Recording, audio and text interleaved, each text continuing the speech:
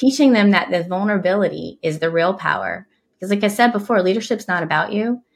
Like there is leadership through direct authority out of fear, right? It's not really leadership. That's called compliance.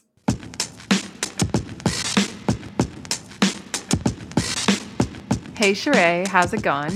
It's good. I'm super excited about our show today and our guest today because it's someone that you know especially well and that I've had the chance to get to know.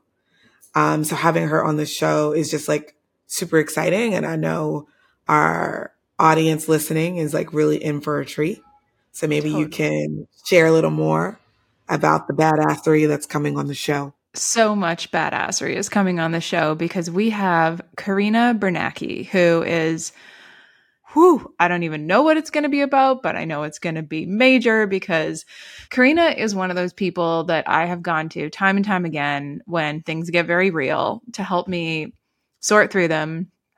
And she's just one of the best at it. And this is because Karina works with the humans. She cares deeply about the humans, and she does everything from organizational change and transformation and change management within companies to coaching founders and leaders. She has run her own consultancy working with founders and leaders and teams. She's also like super technical and was the interim VP Eng at Visco and does like a ton of thinking and working with teams to figure out how to like make their engineering practices a lot more effective. And she also specialized in remote teams before they were even like a thing that happened. Mm-hmm. So she's just one of those people that like has worn so many different hats, from like working at, I think like Aritzia to McKinsey to JP Morgan. She was in the military. We both met when she was at Twitter. And then after that, I hired her when I was running Trash. I hired her consultancy Unraveled and then brought her on full time. I somehow managed to convince her to join. I still don't know how I managed to pull that off, Karina, but it was probably one of the best moves I was able to make. And then we worked together after the acquisition at Visco together, where she is now the VP of People. And so with that wild many lives intro, we want to bring on today's guest, Karina Bernacki, to talk about the many lives that she has lived. Welcome, Karina. It is so wonderful to have you on the show today. Yes. We can't wait to hear from you about your real moment. Please tell us. So this is very fresh and pretty recent.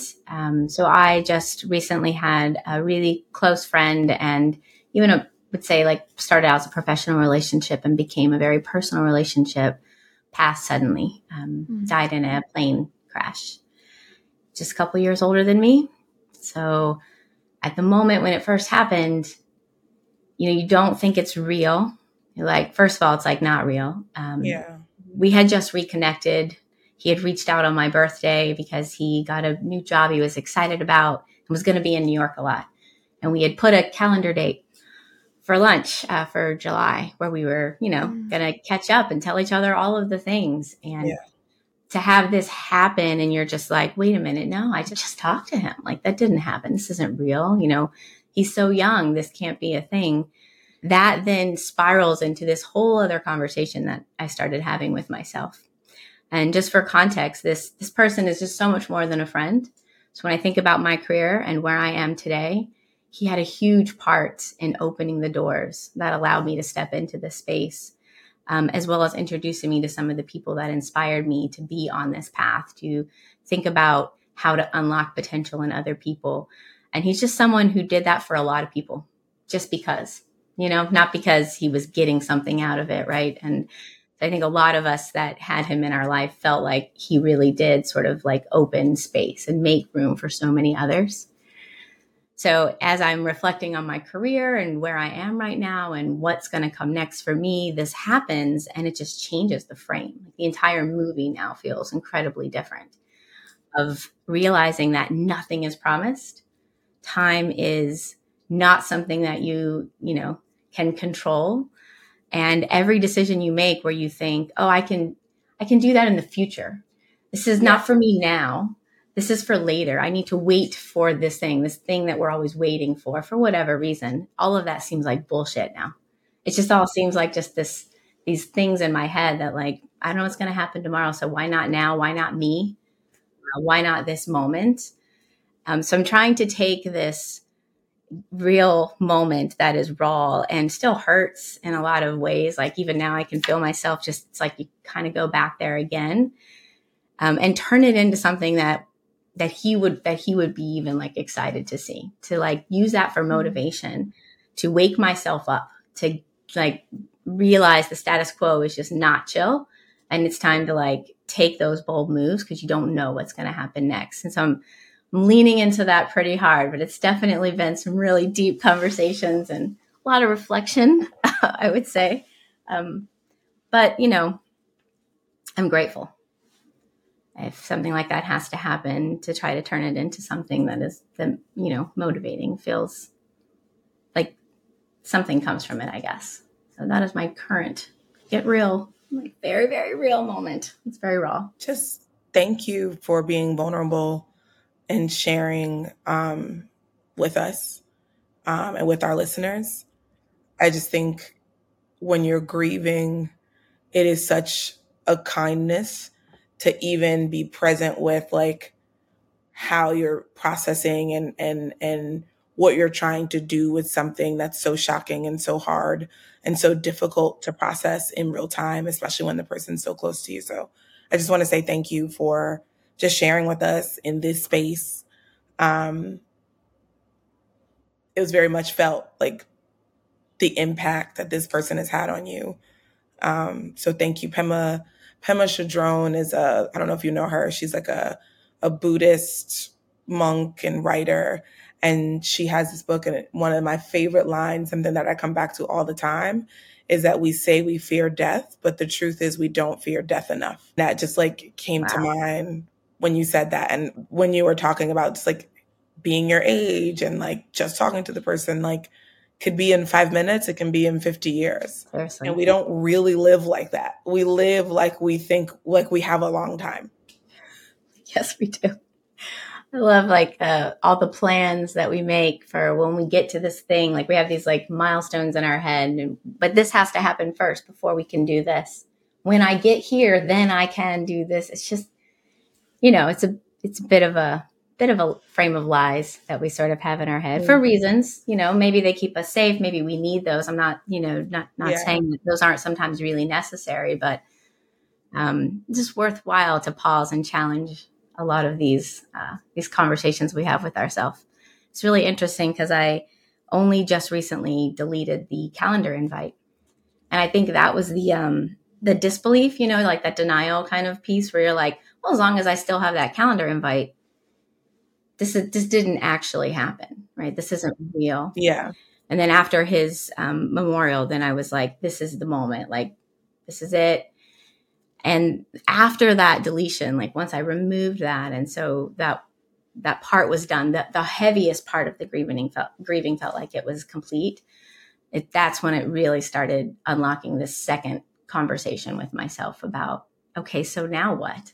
Do we just carry on and pretend like this didn't happen and go right back into all of the things and doing things exactly the same? And that for me, I think was a really interesting moment, that something as simple as a calendar invite created this whole other just this whole other phase of grieving, but in a more positive sort of forward thinking manner. So, yeah.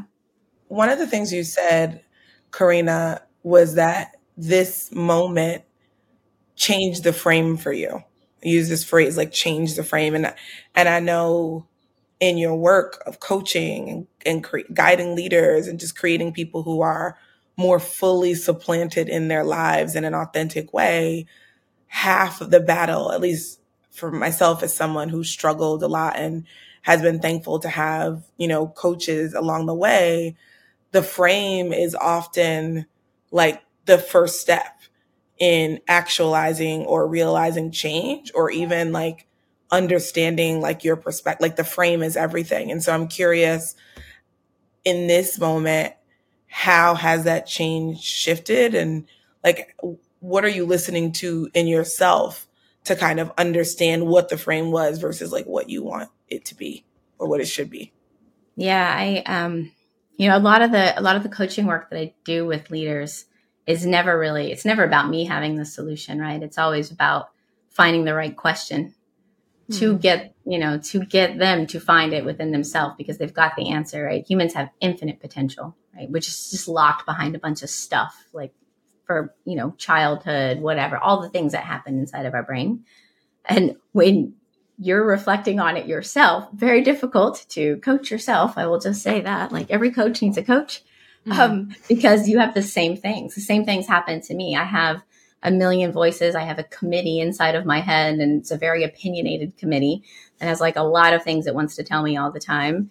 And for me to create my own frame, it's like I have to almost step outside of myself and figure out, like, what are the questions I'm not asking right now? What are the voices that are worth listening to and which ones are not? And I realized that I needed help.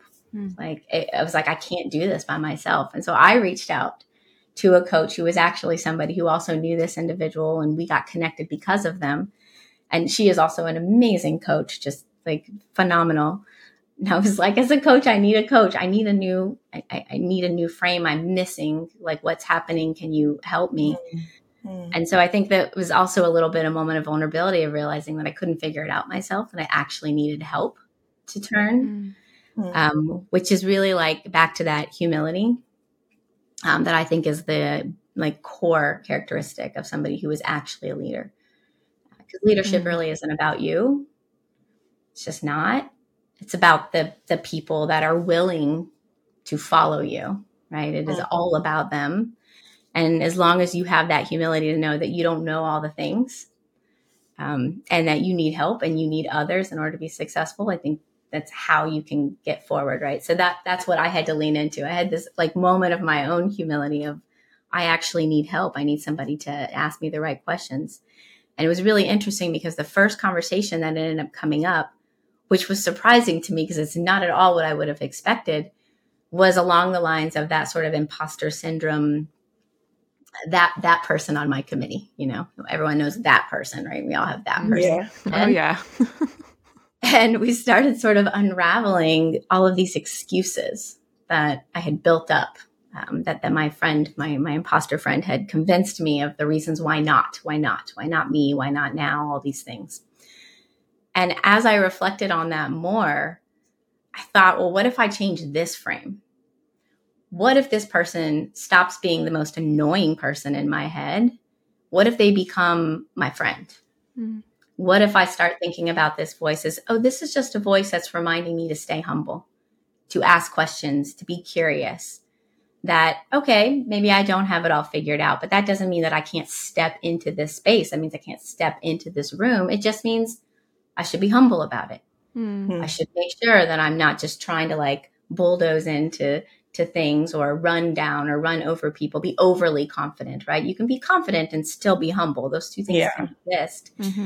And so as I started shifting that frame and kind of making this person that annoying friend that says the things that kind of like get you a little frustrated, but at the end of the day, that end up waking something up inside of you, I'm like, okay, so now we're not enemies anymore. We can play together. It allowed me to kind of then rethink all of those excuses and stories and things that I had told myself and look at them differently, and just ask some of those bigger questions. So it was very interesting going through this as somebody who coaches a lot of leaders through this exact kind of process. Now being on the other side of it, it was also a very real moment because it's scary, and it's a good reminder that vulnerability is when you find the best answers, the best questions, the best of yourself. It's like, you got to go deep. So vulnerability is truly the birthplace of creativity if you let it. Love that. Yes. I want to just take a minute, Karina, to say like how incredible it is that you have someone to go to that also knew this person, and just like take a minute to like recognize what a huge act that is too. Like to go from something so digital and daily, like a calendar invite, to like, actually, I'm going to reach out. That's huge. The other thing Yeah. you were talking about just now that I think will really resonate with our listeners and definitely resonated with me is this idea that we all have a committee within our heads, and to make friends with the committee. It reminds me a lot of the practice of like making friends with your inner children parts as Yes. opposed to fighting them. And I was curious if you could talk a little bit more about your process for making friends with this inner critic. Yes. This will be maybe one of the sillier, useful, but sillier things that I do. I like to write. I write a lot. I don't necessarily write for others. I write for myself. I was that kid with a journal, like stacks of like, dear diary, today at school, been journaling forever. And so when I work through a lot of things, I tend to do it through writing.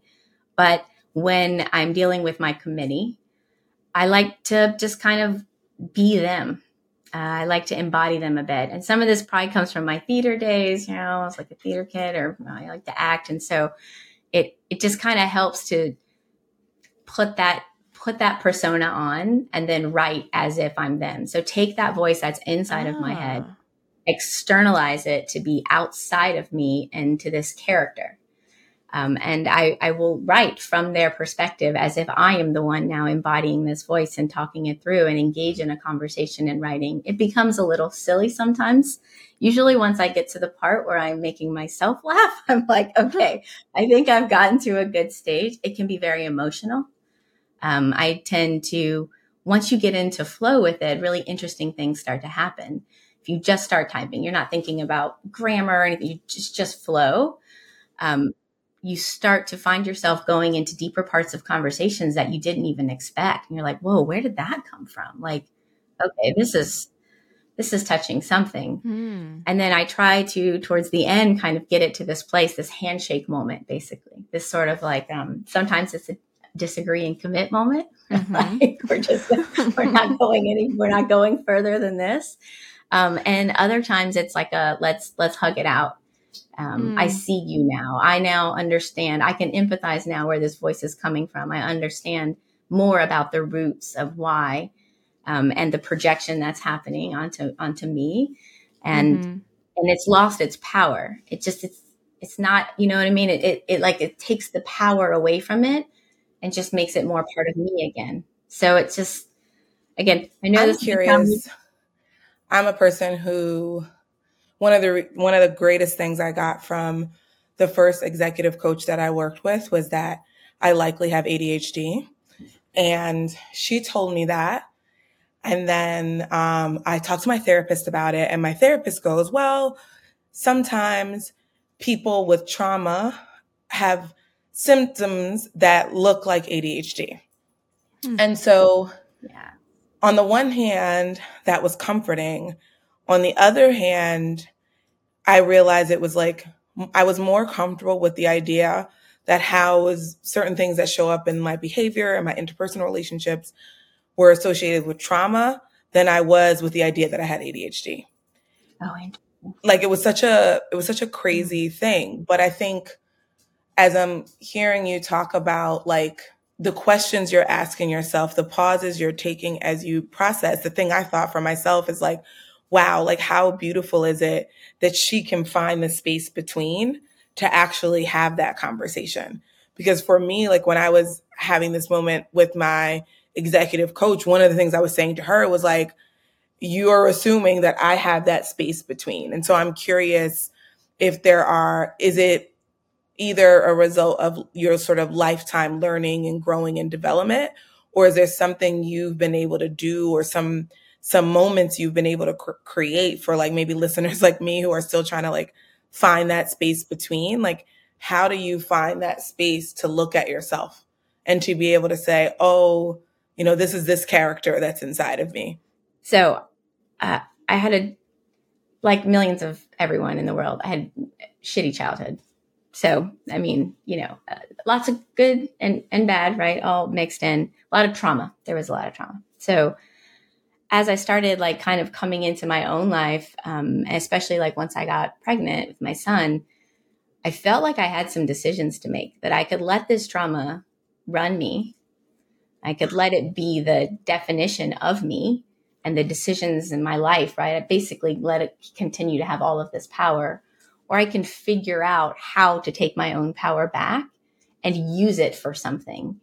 And having that conversation, to be honest, was a survival moment because it was really running me and it was running me down. I mean, I was finding it everywhere. I didn't even know who I was, like showing up and having these reaction to things. You're like, whoa, where the hell did that just come from? And and just becoming a parent, I'm like, well, hold on. Like, am I going to push?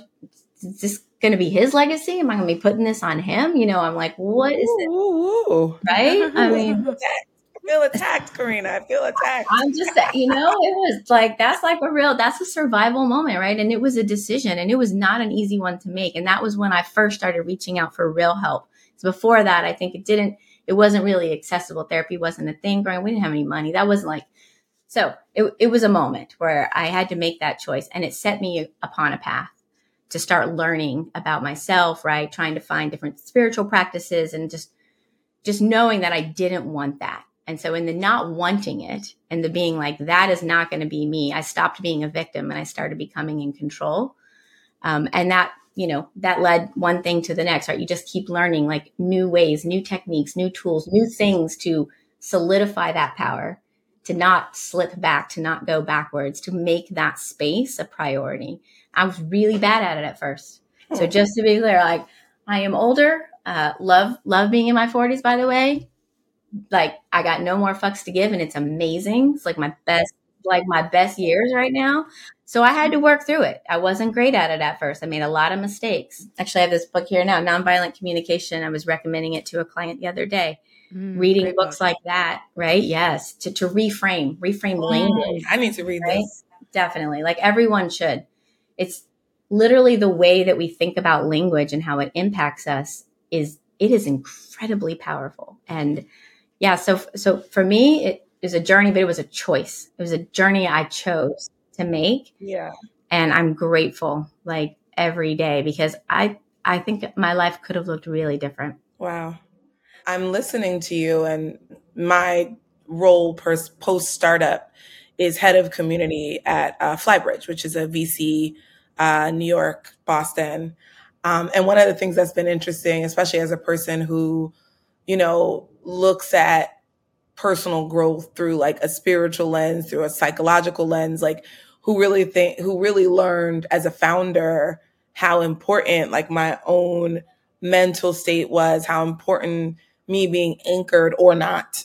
I saw the impacts of that on my business. And so, it's been interesting for me having been in venture for a year now and hearing words like community thrown around, seeing different expressions of that, like some completely far from anything I think of as community and some like stumbling to get it right. And what I've found interesting is like, you're dealing with like ambitious people when you're in the tech world, when you're dealing with founders and CEOs. And a lot of us have bought into the idea that like that ambition can't come with vulnerability, showing that I'm ambitious and I want to go to the top. A lot of people have internalized that means if you're struggling with trauma, or if you're dealing with, your brain doesn't work the same as everyone else, or if you're just dealing with shit in your life, a lot of those folks are not having the conversations you've been talking about. They're not taking that moment for themselves. They're not recognizing that like, this is actually the most important thing.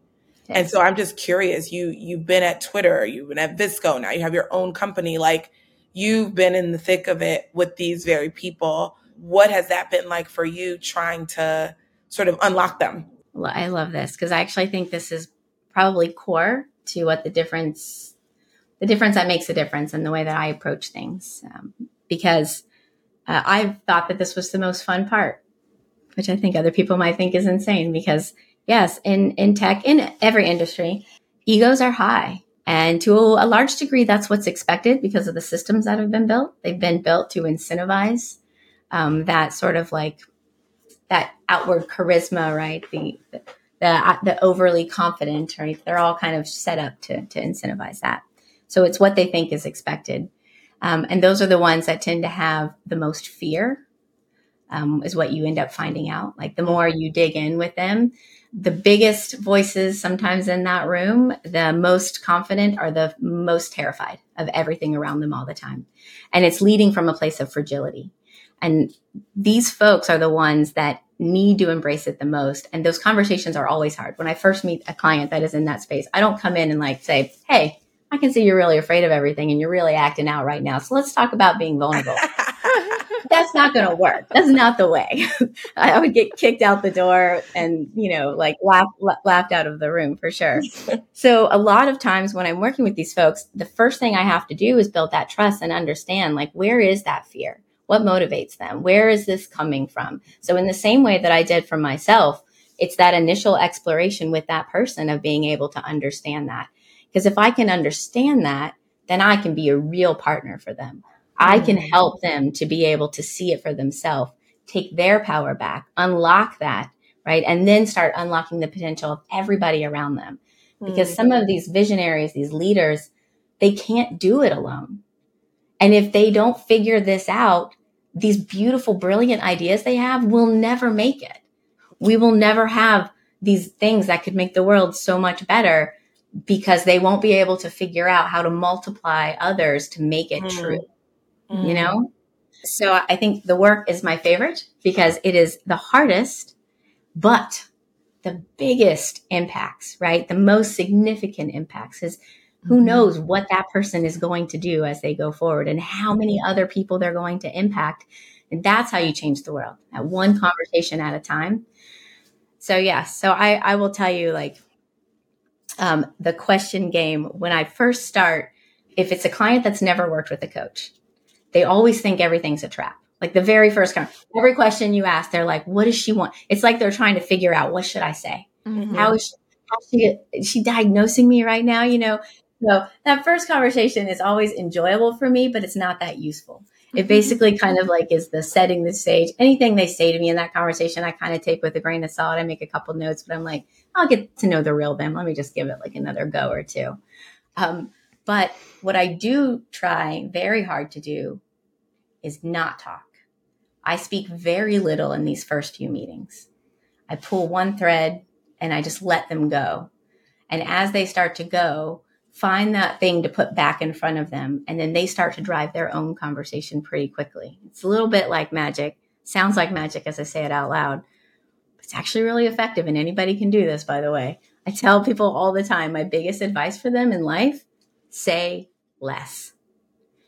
Say less. If you say less, you listen more, and you have a way better shot at having a real conversation and not a bullshit one that's sitting at the surface. So I think that's something that's really important in the beginning. And as they start to say things, you can find the fears. You can hear where they're talking about things like too much or maybe over dramatizing certain situations. You can like, oh, there's something interesting going on here, right? The projection that you can hear, blame. If you're hearing them use a lot of blame language, right, it kind of helps me narrow in on what some of those insecurities are. And once we go through the process, especially with clients, I start to shift them to then thinking, okay, now think about this journey you and I just had. And think about all the people you're leading. What kind of conversations are you having with them? You got vulnerable with me and look what just happened. Look how you're thinking now. Look at how you're feeling now. That's power. And vulnerability is power. Do you think that the humans around you also maybe don't have some of these fears and insecurities? Like you think they have it all figured out? So you're human. They're human. Look at them differently. Listen differently. Say less with them. Understand. Share your moment. You see a moment there that resonates, share. Make it comfortable for them to share. Share first. Right? Like teaching them that the vulnerability is the real power. Because like I said before, leadership's not about you. Like there is leadership through direct authority out of fear, right? It's not really leadership. That's called compliance. Wow. Right? Right. So I don't know. I think if you want people to actually follow you, then you got to be in it with them. And that means you got to get vulnerable. You got to get real, because like if you put yourself up on a pedestal, you're going to fall and no one's going to be there at the bottom. So, yeah. Karina, I would love to flip the conversation slightly and learn a little bit more about how you unleash potential with the people who are maybe not the leaders, not the A players, not those that are running companies, not those that are at the top of their game.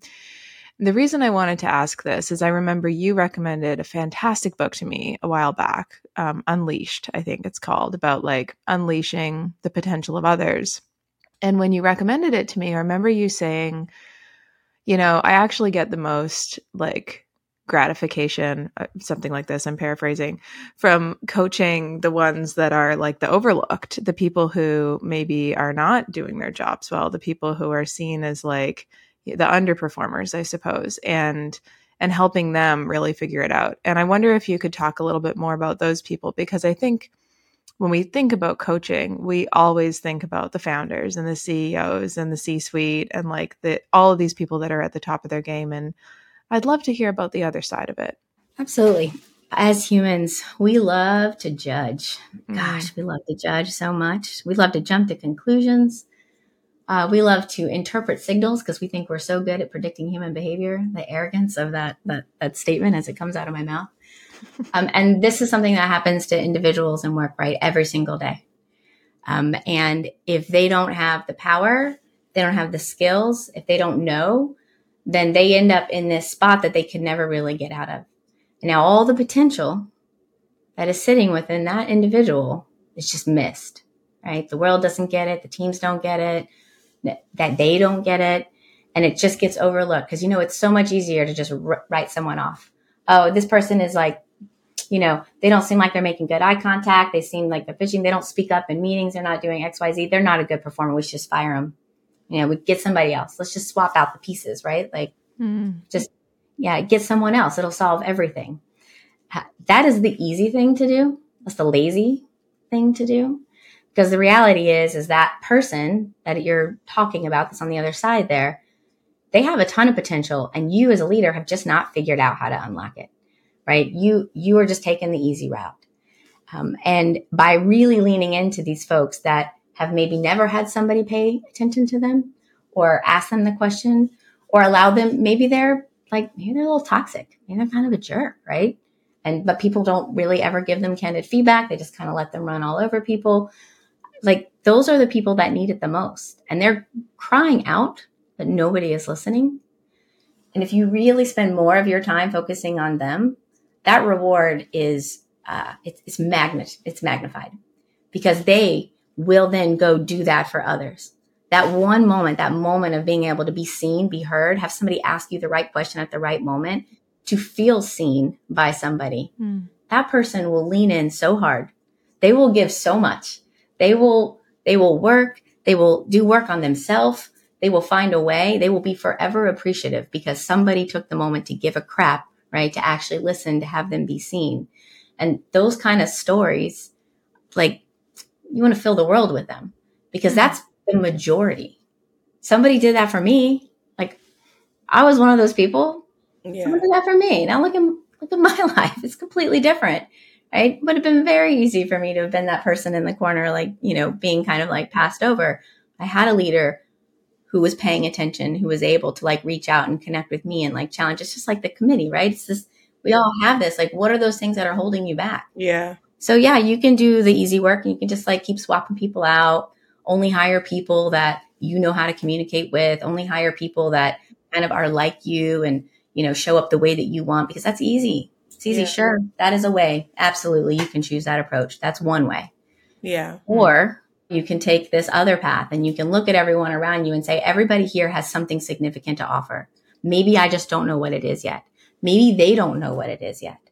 So the real work in front of me is figuring that out and then help connecting everybody to the right work at the right moment to unlock that within themselves and then just sit back and let them run. It's just so much better. Feels so much better, right? It's just not about me. It's about them. So yeah, I love that book, Hannah. I recommend it to everybody because it does really put that in place so that it's really just not about you. And if you think about it as being about them and not about you, you stop trying to be right. You stop trying to prove your point, right? And instead, you start trying to like bring people in, right? To collaborate, to listen, to move things forward with people, as opposed now you don't have a room full of enemies. You got a coalition of the willing, and you're all trying to get down and do something together. It's funny because in some ways it feels like counterintuitive to how our leaders are styled. Like you were talking about earlier, like you look at the people folks hold up as like the pinnacle of leadership, and you don't often hear it being not about you. If in fact, like, it often feels like it is about you, you know, like, and so I think one thing that came up for me in this is like, say for folks that don't have a coach yet and they don't have someone to like unearth these things, are there a couple things people can do to just have a level of self-awareness? You know, to like, what are those questions you can ask yourself as a leader to have a gut check with yourself, you know, to take one step closer to listening more and speaking less, especially when all of the inputs tell us and sometimes it's like negative pressure. Sometimes it's not even ego. Sometimes it's like that imposter syndrome version of you as a leader that's telling you like, I have to know it and I have to do it and I have to direct it and I have to create it. Because if I don't, then they'll see that I'm not actually a leader. So sometimes it's ego and sometimes it's self-sabotage or imposter syndrome that's like governing this. But if you have a couple of gut checks or like ways to just trigger reflection in ourselves, I'd be curious about what some of those are after you've seen like so many clients. Yeah, absolutely. It's the blind spots too, right? Like the higher you get in positional authority, the less people around you that are willing to be honest. And those blind spots can get pretty dark. They get big. You got a lot of them. And you don't know, you might be rolling through a room thinking you're just bossing out. And everybody around you might be like, what? Like, what is this? Who is this person? What are they doing? I think the very first thing that I like to ask leaders to do, and I often will do this when we first start working together, is have them do that self-reflection and ask themselves a few questions around like, how do I think people perceive me? Like, what do I think? Like, if I wasn't in the room, what do I think people might say about me? Like, how do I think that I am showing up consistently? And once you have that initial list, this is where the hard part comes in. And I know not everybody will do this. You got to test it. It's basically like your hypothesis sheet. You got to start finding like, who are the people that you can go and just ask for direct feedback, right? They won't be honest with you maybe at first. The more you do it, they'll get comfortable. Even a partner, a friend, ask anybody, right? You've got your list written down. Now go ask others and just get a sense. Like, how are people like viewing you? What is that? What does that look like? That step is hard. I realize. Do it anyway. Just do it anyway. It's just, it's worth it. All those kind of feedback loops. I think the other thing that I always ask leaders whenever they tell me they're making a hard stance on something, the return to office debate has been hilarious. Hilarious. I have so many thoughts. Same. Like, I basically want to tell everybody too, like, y'all are doing it wrong. Like, or just keep doing what you're doing. Just, do it better. Like, I don't know, what is this debate you're having? But I asked them, like, what are you trying to achieve? What's the outcome? Like, what do you want? What's the so what here? What's the so what? Yeah. What do you want? And so even when a leader is thinking about community, if you are a leader right now, you are looking around thinking about like, what do you want? What do you want? What are you trying to get to? Okay. Is the approach you're taking getting you closer or further away from that thing that you want? That part. Right? Because the way you're talking to people, if you're that person who's sitting around saying, I don't know what is wrong with this team. Like, I just feel like they never understand what's going on. They seem to not understand the mission. I feel like I have to constantly get involved. Like, why don't they get it? I don't know why they're not executing right. If this is happening in your head, take a beat.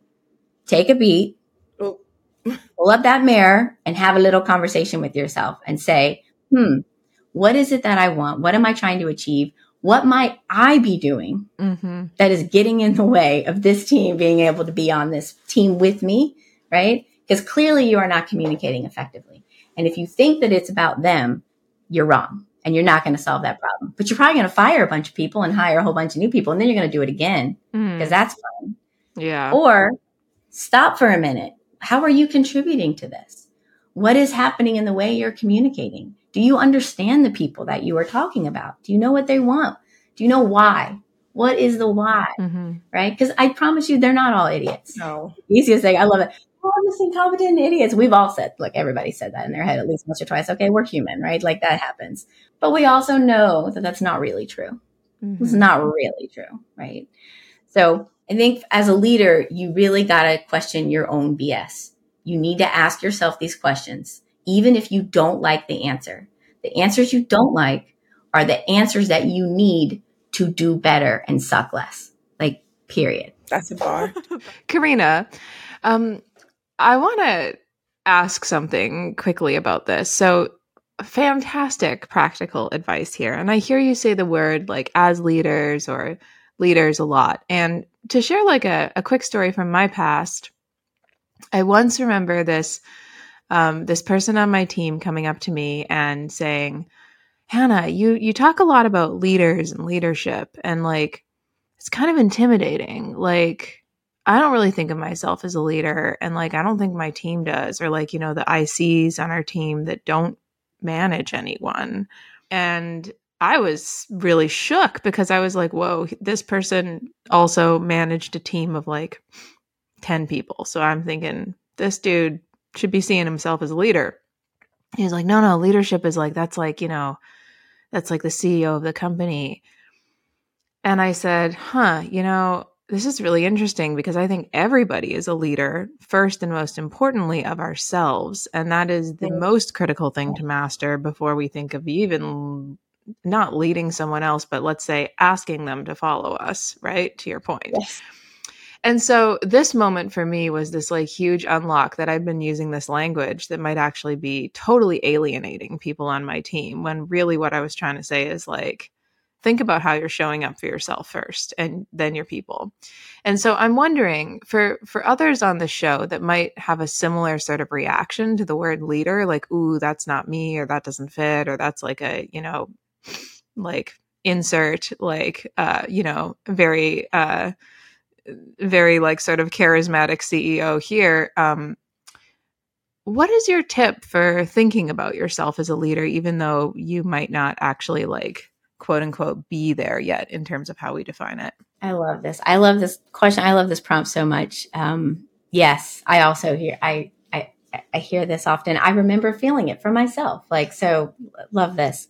I think before, I'm going to give a different word that I've been using lately, but before I say that, I will say, for me, leadership has never been a title. And it's always been like, it's like a role that anyone can step into at any given time. And maybe some of this comes from my military service because, you know, for us, like leadership wasn't about rank. It was like, who has the best skills in this moment?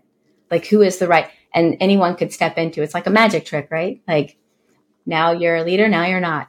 But it took them, none of us saw ourselves that way, right? Like we did, it was a process. It's the same kind of thing. You're like, oh, I'm this lowly soldier. I can't be, you know, so it's real. We've all feel it, still feel it today. I've been leaning on a different word for a few years now that has helped me to kind of broaden the message. And that's multiply, which is really what I think is what leadership kind of comes down to. You are trying to multiply the efforts of a collective towards a single mission, goal, objective, purpose, right? And if you think about how you're multiplying others around you, it's less about being a leader because that's everybody. Everybody can do it. Everybody should do it. That's how you're better together. And so maybe we need to change the words a bit and change the definition. I also think we can claim back the word leader. We can start talking about it more as a role that anyone can step in and out of at any time in a moment. It's not a job title, right? It's a role, but we probably do need to add some additional language too. So it's more accessible, right? So that those people don't feel intimidated and they realize like everything that I have said today is for everybody.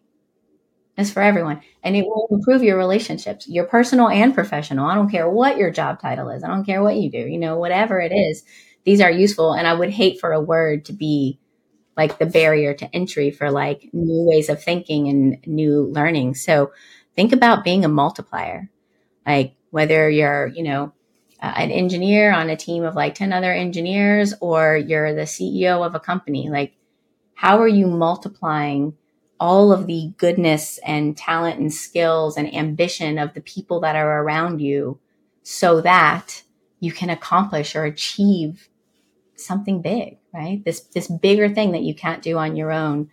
It's a great prompt. It's actually a really good reminder. Something that I'm gonna keep thinking about how we change the frame on that part of the conversation. Yeah, it's interesting, Hannah. Like, even for me, like I just had a huge aha moment from both your question and from Karina's response. Like in navigating this whole, I'm not the founder and CEO of my own company, but I'm working with other founders every day. And like, well, what am I doing and how am I having impact? And I think instead of focusing so much on like not being in this role, I got so familiar with in this very linear form of leading that sometimes comes from creating something that wasn't there before and now enlisting people and doing it. It still is very like directional. And I think this multiplier idea also comes with like no forced direction.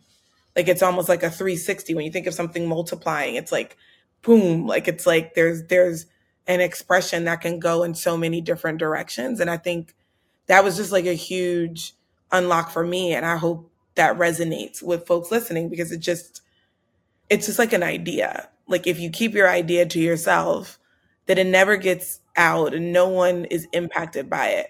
But like people will, it's just like a remix of a song. Like a remix is for it to go in another direction for people to still appreciate it, maybe, and find more extensions of it. And so I don't know, I feel like I'm waxing poetic right now, but like that was a really big unlock for me, even thinking about navigating the moment I'm in now, where there's still a huge opportunity for me to be a leader, but it is very much like a multiplier. Yes. Actually, I would say in the role that you're in now, the reach, like like how that you can impact others, it's probably pretty huge. So Yeah. like, I mean, I think that's exciting. I love that.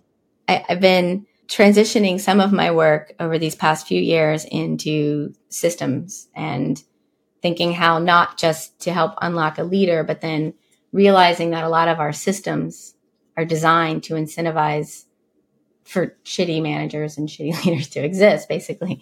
So like, oh, I'm doing all this work, but these systems keep like taking it back, So in trying to now develop and design companies and ways of working that will incentivize these things that we're talking about, these things that we think are so important, these behaviors, like that kind of work for me has been like the ultimate multiplying moment of realizing that you build this, if you build systems, if culture follows structure, right? So if you design the structures inside companies for the kind of culture and behaviors that you want to see thriving, then the multiplication, I mean, just it's off the charts, right? You don't even know where it's happening anymore. You're not even seeing half of the things that can happen, right? They're happening in every single pocket of the company. And everybody is now getting these tools and everybody is now being able to step in now these moments and multiply and then maybe even feel ownership of that system to continue to evolve it and improve it with time, right? It's been exciting, challenging, humbling work, which is always important to have. But I do think that the concept of multiplying and multiplying others is one that should get more noise. Yeah. I love it. I think we might have a show title right there. Multiplier. Love it.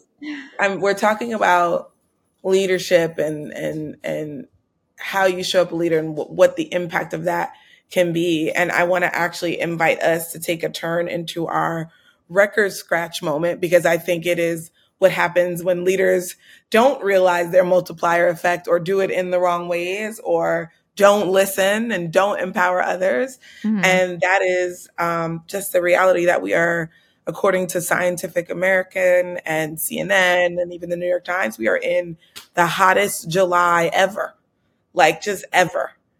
And I just think it's insane that we're getting text messages. I'm in New York City, so we're getting Con Ed is telling us like, don't move because it's going to be hot. And we're not having like, why is Biden or whoever, like, why are we not getting like we've gone too far kind of moment? Like, what's up with this? I'm curious your thoughts and yours, Han, too, about just the craziness of us not being in alarm or outrage over this reality.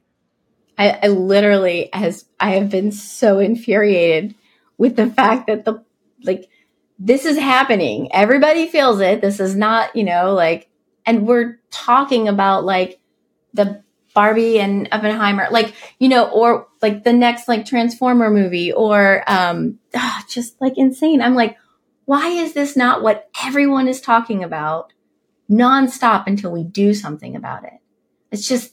It is literally the definition of like insanity. This just keeps happening and we just cannot seem to we're not having a conversation. It's ridiculous. It's infuriating. All of our leaders are letting us down in this moment right now. And not only are we not having the conversation, but we're actually still at the point where we're trying to convince some people that this is actually real when it clearly is our reality.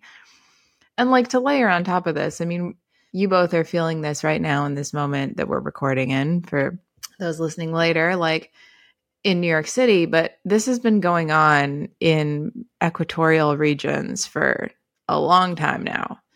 And we haven't been talking about that. So like people are being impacted all over. Like our food chain is getting disrupted. Like this is very, very serious. And yet we're still trying to like convince people that it's real. I mean, like personally, to kind of respond to your prompt, Sheree, like I've always thought that if I wasn't doing the type of work that I'm currently doing, I would go work in environment. That's like the only other thing that I feel like super passionate about. And maybe I still will. Actually, I hope I still will. Like, I'm an avid environmentalist. I always have been. I've been like the person that's like, taking my roommates recycling out of the garbage and like trying to plant plants to eat and all this kind of stuff for years. And it's not enough to do it on a single human scale. And so to the topic of like multiplying recently that we were talking about, I'm like, where do I go next to like take this mindset and multiply it? And I feel like that surely must be questions that other individuals are having in their heads right now. Like, this is so important that like, maybe I should shift my career and like do something about it. Oh, I love that so much. And also, yes, Han, when you're ready, remember, like, don't wait for the future. Remember time, the whole part of the conversation. That part. I'll roll that back real fast. I love that. I hear you. That's been part of my reflection recently when I was saying earlier, like I'm rethinking like these talents that I have, like all of us have like gifts and skills. Every human does. Like, am I applying them in the right way for the right reasons and the right causes? And, or am I doing it in service of one thing and missing, what was that movie recently with the asteroid coming and don't look up, right? Basically, as long as I look over here, it's all good. I'm not going to look up at this, but what if you did? What if we did? What if this was a thing that we decided like, this is pretty serious? And if we multiply all the humans inside of this earth, like there's no way we can't solve this. Right. Yeah. I think that's a great prompt. Also, Han, I'm here for this. So whenever you're ready. I love this. No, this was really, I feel like we got tricked, Han. It feels like the whole episode actually was a coaching session with Karina for us. And like the point was at the end for Han to know that she has to go start a climate org like now. Like that's what the show was actually about. And what was your coaching takeaway, Sheree? Ooh, what's to listen more. Yes. Say less. Listen more. Say less. I had a feeling this would happen. Like having worked with Karina now for many years, she is one of my absolute favorite people to work with, as you can all see now for all the listeners on the show why I had a feeling that this might turn into a bit of a coaching session. And I hope that it wasn't just for us, but for everybody listening, because there were so many incredible takeaways that you gave us, Karina. Thank you so much.